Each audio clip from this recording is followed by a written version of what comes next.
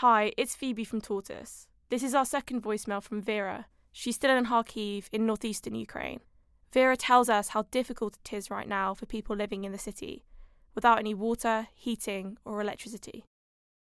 Hello, I'm Vera from Kharkiv. I would like to tell you about the situation in my city. The last days were very tough. We had some severe bombing, and this night was very scared.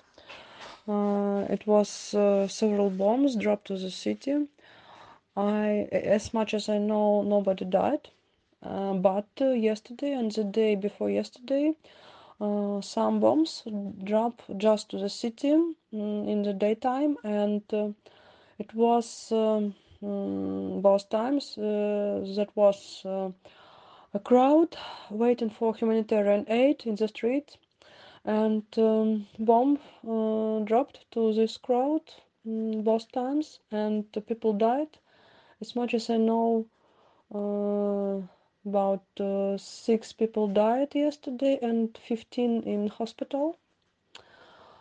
So it's still a very hard situation in Kharkiv. Many people in Kharkiv live in very tough situation. Some of them lost their relatives, and some of them lost their homes. Many people don't have water, heating, or electricity, or all of this.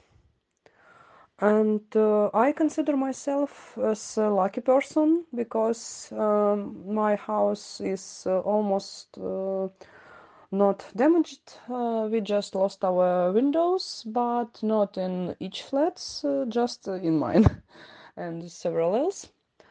So now I have an electricity and heating and water and internet, and yes, I'm really lucky person. And I decided that I should help to the people whose situation is much more worse than mine. And now I'm collecting money to help people. Especially I'd like to help musicians and teachers. Usually people don't want to take money. They tell me they are still alive and they still can work, and it's awkward for them to ask for help. I hope that all this nightmare will end soon, and we will be able to return to our normal life, and we will not ask for help in future. Thank you.